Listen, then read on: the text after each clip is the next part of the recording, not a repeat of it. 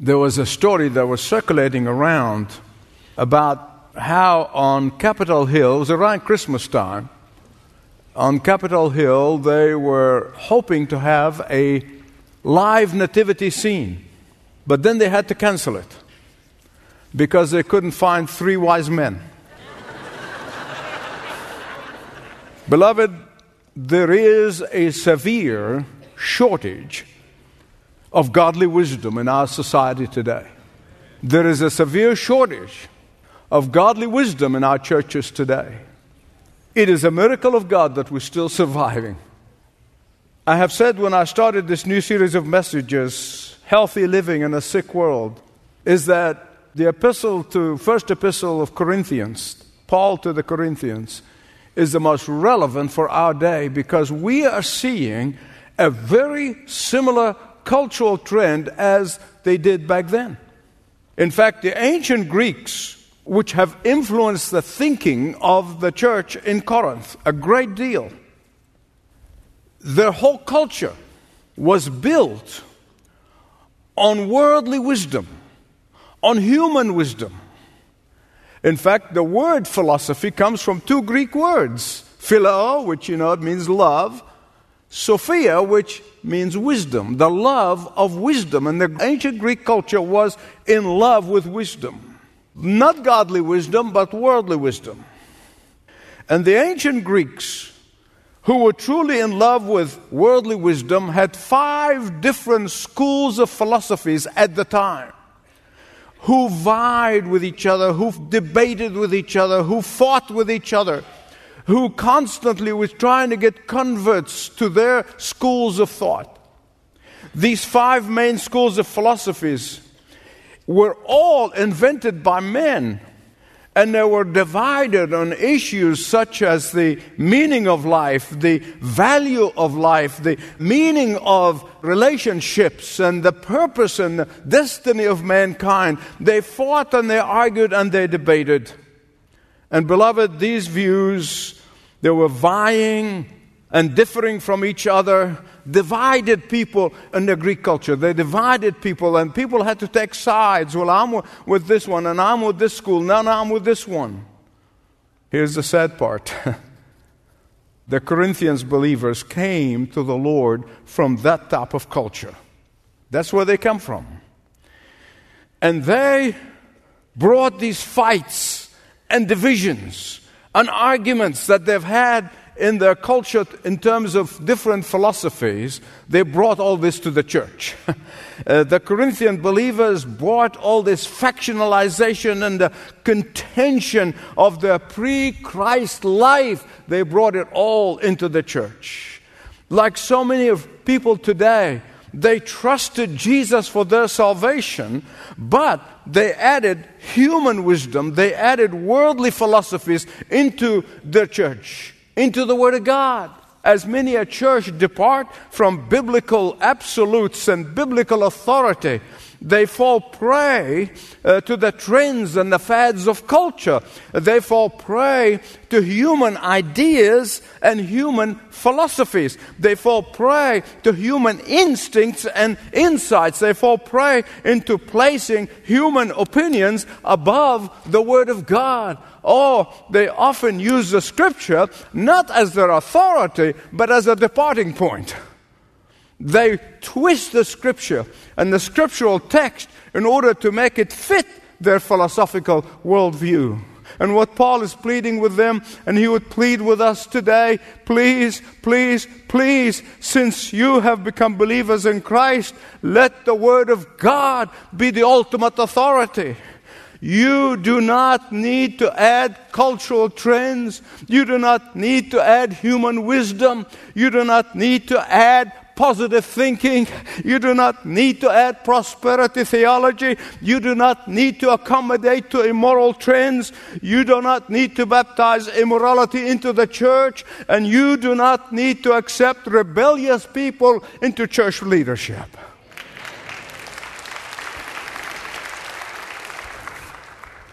Paul is telling them and us that all of these non-biblical trends lead only to division, carnality, and heartache. All of these non-biblical trends lead to confusion and the loss of God's power in the church.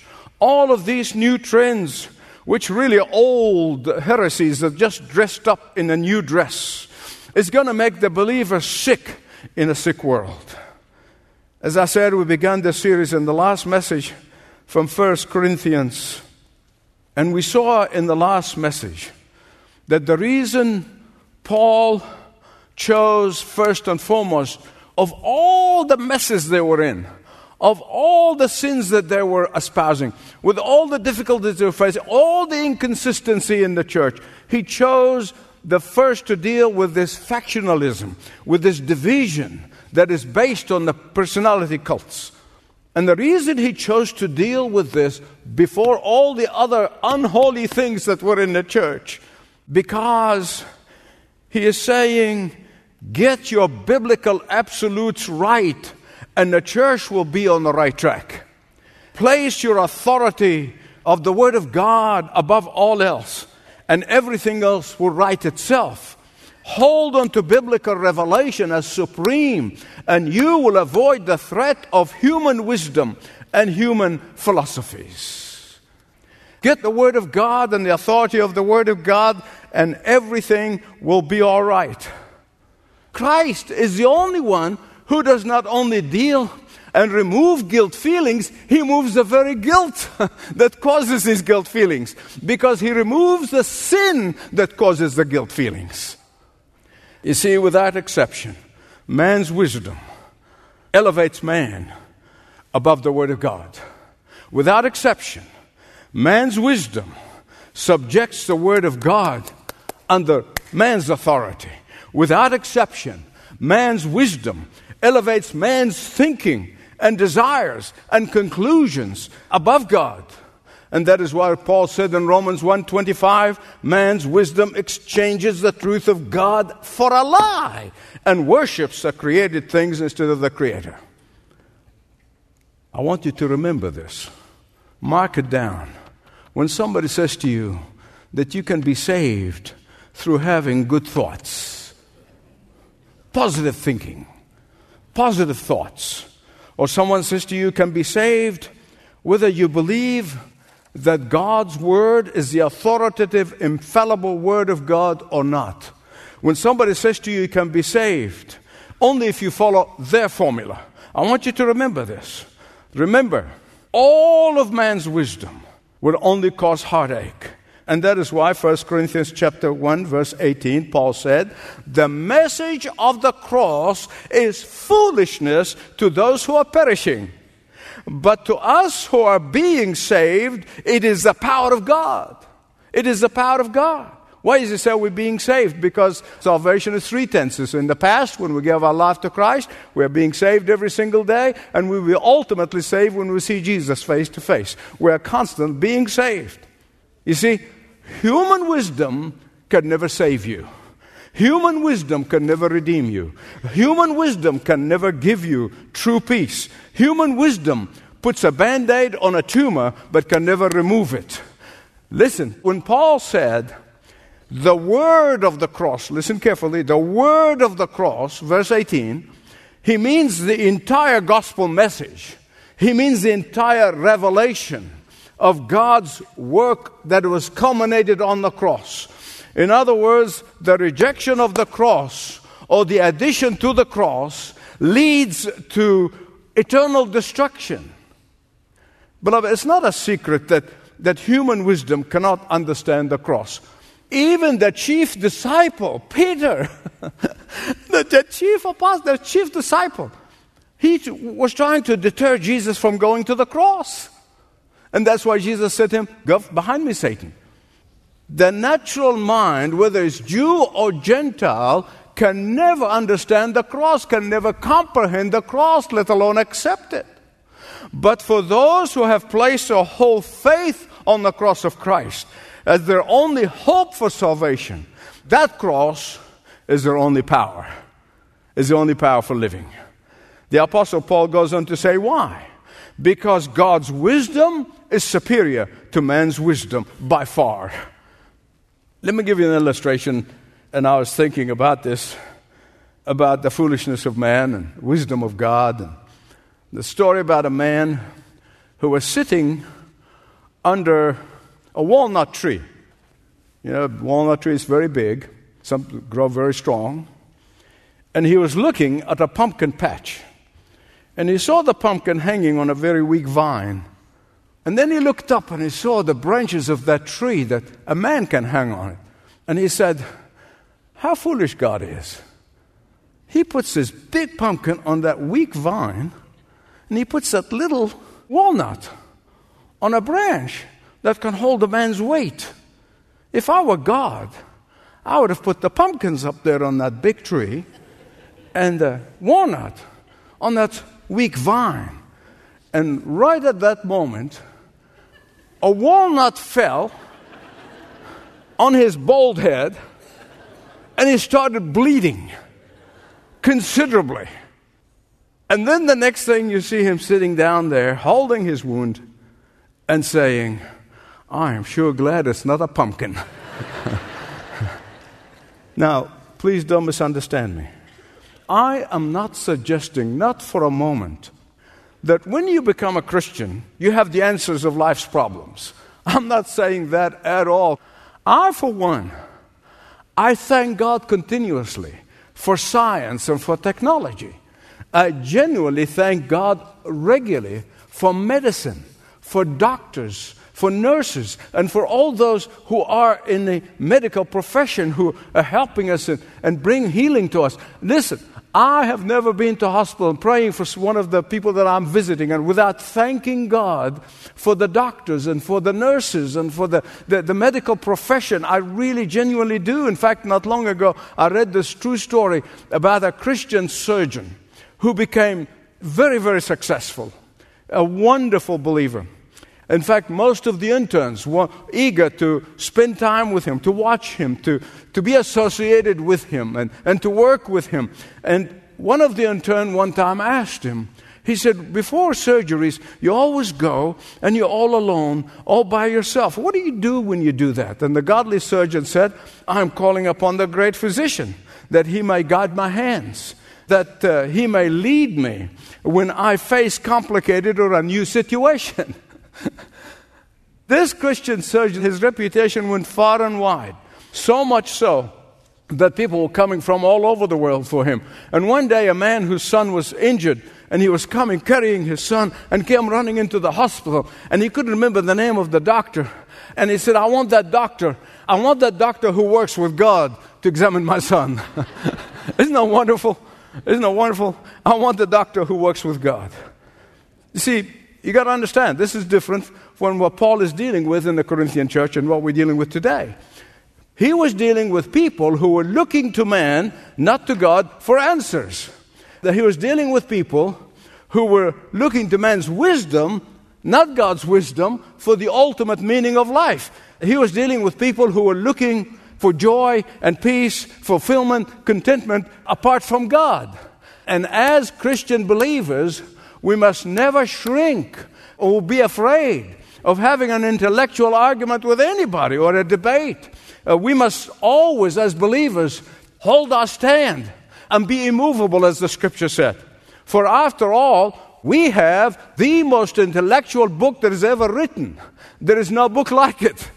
It was the great philosopher Kierkegaard who once said, Christ does not destroy reason, he dethrones it. As far as Paul was concerned, all of these philosophers, gurus, who caused the consternation to the believers there. Back in 1984, so many of my colleagues came to Emory University for my graduation when I received my doctorate, but May of 1984. And when I came back to the office, a sweet lady asked me, what does it mean to have a doctorate of philosophy? I said, for 4 years, I felt like a blind man in a dark room looking for a black cat that is not there. But I can tell you, for me, what all of this did helped me personally to further anchor me deeply into the truth of the Word of God. Verse 22, Jews demand miraculous signs. The Greeks look for wisdom, but we preach Christ crucified. Hallelujah. Hallelujah. That's what you get in this place. You're only going to hear Christ crucified preached in this pulpit, whether it's from me or anybody else. Amen. Give God glory. Why did Paul say that? You see, because human wisdom looks at the cross and think it's foolishness. It's foolishness. But I really want you to think with me, okay? Just think with me. God becomes a baby, then a man, lived in poverty, the one who owns the universe, living in poverty. Then he gets nailed to a tree. Just think about this. And gets crucified and dies and buried. And then on the third day, they claim that he rose again from the dead. Think about this. All of this so that he might provide everyone who comes to him forgiveness of sins, eternal life forever with him. Just think about it. I want you to think about it from their point of view. One man dies on a tree on top of a garbage dump, and that determines the destiny of every human being on the face of the earth, including the brilliant people, the clever people. Yeah. When you think about it, it sounds stupid, right? To the human mind, that sounds really stupid. In fact, the word foolishness comes from the Greek word moria, from which we get the word moron. And when you think about it, the redemption act of Christ on the cross sounds moronic to the non-believer. It really does. Human wisdom can never fathom the cross. Listen to me. We were trying to Christianize the pagans, and we give a pass to carnal Christians in the church. And that's the point that Paul is making here. He said, don't do that. You see, to the natural mind, whether Jew or Gentile, the cross is an offense. Today, so many called Christian theologians who look upon the cross and say that it is child abuse on the part of the Father. I don't know whether you ever read that. And millions of people reading that stuff. Now, beloved, what we are facing today is precisely what Paul was facing in Corinth. Some of you may say, well, Michael, after 2,000 years of Christianity, after 2,000 years of Christian civilization, after 2,000 years of Christian revolution, after 2,000 years of biblical knowledge, yeah. Whenever I give you an opinion, I tell you it's an opinion, it's not the Word of God. So, do what you want with it. Here's my personal opinion. I believe that the end times, which we're in right now, and the beginning, are going to match each other. Just as it was before the gospel preached to the ends of the earth, which is going on now. That's why Jesus said, He said, when the Son of Man, will He find faith upon the earth? It is so bad. Not just the love of men is going to grow cold, but Satan will deceive even, He said, if possible, some of the elect.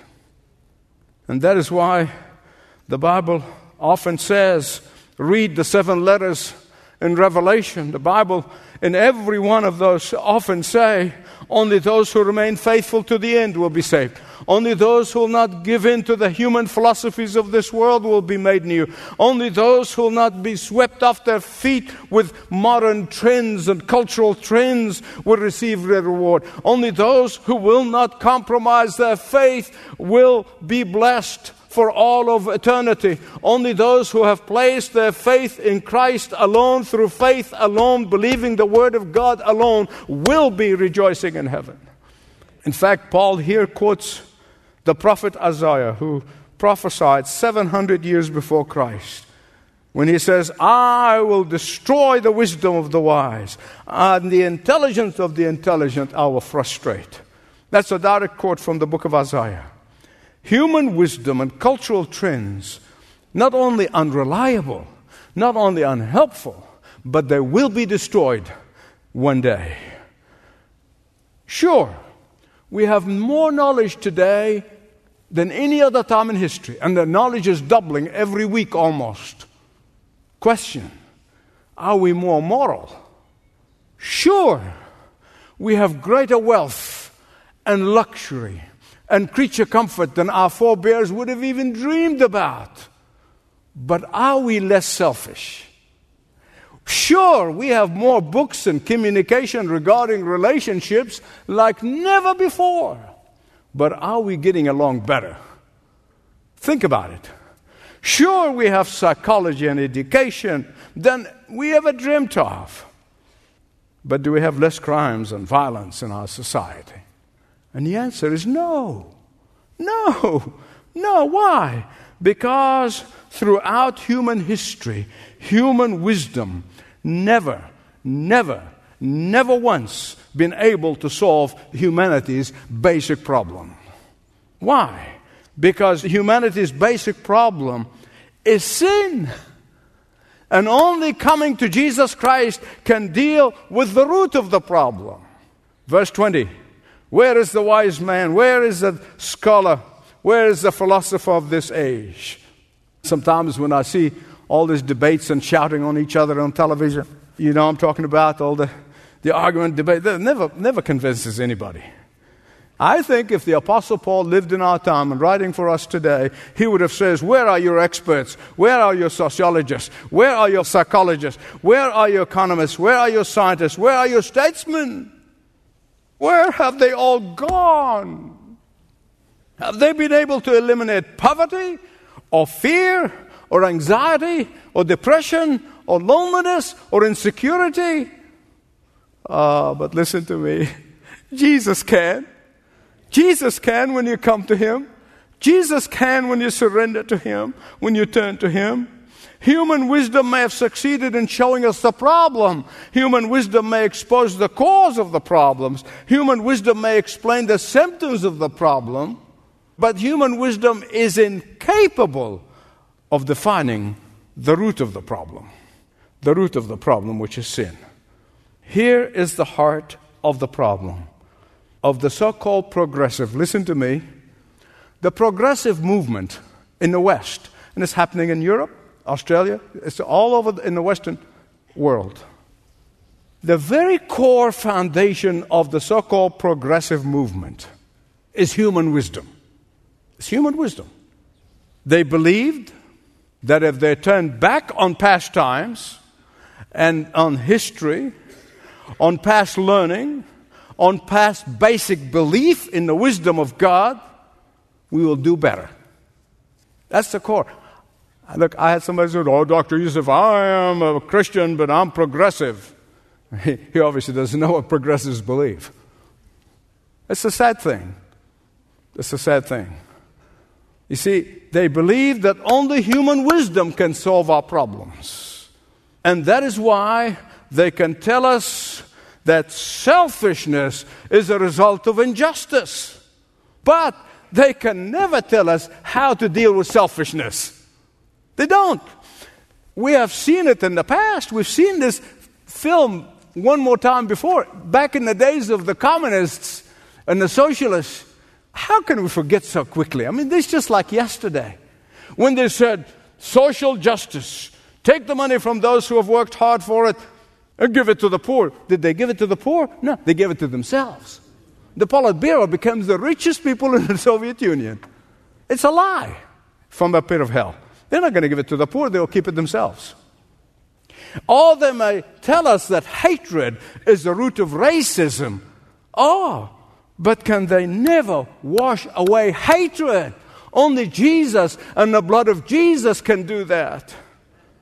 In fact, what they do is that they begin to develop hatred for the ones whom they think they're haters. Just think about this. It's upside down world. Only the cross of Christ, which is foolishness to human wisdom, has the power to transform hearts and minds. Only the cross of Christ can answer the individual problems and society's problems. Only the cross of Christ can bring healing and love and generosity. Only the blood of Jesus Christ that was shed on that cross, which to them is foolishness, can give us power over sin to break the chains of sin.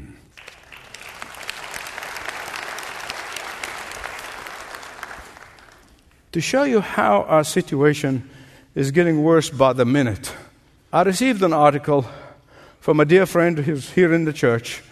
A summary of the article is that there is a link between brain damage and religious belief. This supposedly to be a study that was really published in a journal called Neuropsychologia. Bottom line is this: those of us who believe in the foolishness of the cross have functional impairment in our brain region known as prefrontal cortex. This damage to our brains keeps us from curiosity, creativity, and open-mindedness. Which I love that, don't they? What the elite is doing to Christians today is what the elite Nazis did to the Jews in Germany. First of all, they define them, identify them as inferior. And then when the light struck and a leader comes into the forefront, they begin to eliminate them. But we're not afraid. Listen to me. We're not afraid of these false accusations. Never. Because sooner or later, we're going to be reigning and ruling with Christ. In fact, the Bible said, when you see these things, lift up your head and rejoice. Your day of redemption is drawing nigh. But then I thought about this. And I said, they're partly right. See, when you come to Christ, the part of your brain that has been dead to trespasses and sin becomes alive with Christ. When you come to Christ, that part of your brain that has rejected Him before, when you come to Him declaring your spiritual bankruptcy, you become on fire for Jesus. That's what they're talking about. They just didn't know how to put it. When you come to Christ, the part of your brain that brought you into foolishness of man's wisdom now is converted into Christ's wisdom. That hopelessness side of the brain becomes hope-filled. That sorrowful side of the brain becomes joy-filled. That depressed side of the brain becomes peaceful. And that's how they explain it. But that's how we explain it. Glory to God. Give God glory. Give Him glory. Give Him glory. Bless the Lord. We're not smarter than they are because we're only saved by His grace. And that is why that humbles us. We say, well, I know better than you. No. I'm so thankful. In fact, I was in tears in thankfulness to the Lord for His grace that opened my blind eyes, that I could see that I'm a sinner heading for hell. I needed the Savior. I want to conclude on a historic example, known to most of you. Nothing new, but you see it in a different light. A historic example of the blessing of moving from pursuing man's wisdom to receiving God's wisdom. Back in 1787, when members of the House of Delegates were getting together to revise the Articles of Confederation, they spent weeks, I'm not talking about days, weeks of arguing and debating and discussing a model of government that they feel that they need to form in the United States, but to no avail. For weeks, during that whole time, they were using human wisdom. Finally, one of their members, Benjamin Franklin, addressed the convention in the following words. I'll read them word for word. In this situation of this assembly, we are groping, as it were, in the dark to find political truth and scarcely able to distinguish it when it's presented to us. How has it happened that we have not hitherto once thought of humbly applying to the Father of light to illumine our understanding? Then they went on their knees and they started praying, humbled themselves and prayed for wisdom. And God answered their prayers in spades. And He gave us a political government, gave us a system of government like nothing in the history of the world. And I can say that because I was not born here. God gave them what to me personally, and I still speak about me, the most distinguished and the most fair and just political system in the Constitution, the Bill of Rights, that the world has ever known. Beloved, today our government leaders, Christian leaders, and we indeed are most desperate for God's wisdom. And we need to humble ourselves on our own behalf of the Church of Jesus Christ, on behalf of the gospel, on behalf of our nation. May God of heaven hear our genuine cries. Here's one thing I'm going to say before I go into prayer. God knows the difference when we pray just with our words or we pray with all of our hearts. He knows the difference. We pray for God's wisdom, but then we act on man's wisdom. I believe God will answer us the moment we're all in. When we're all in. And it's not just words, yes, Lord, give us this, yes, Lord, answer this, yes, Lord, do this. No. God will answer our prayers when we commit all of ourselves. Lord God, we're desperate. We're desperate as a nation. We're desperate as people. We're desperate as your church, the bride of Christ, for godly wisdom. Forgive us for living by worldly wisdom, for functioning with worldly wisdom. And we appeal to you. Hear us from heaven. Start with us. Start with me.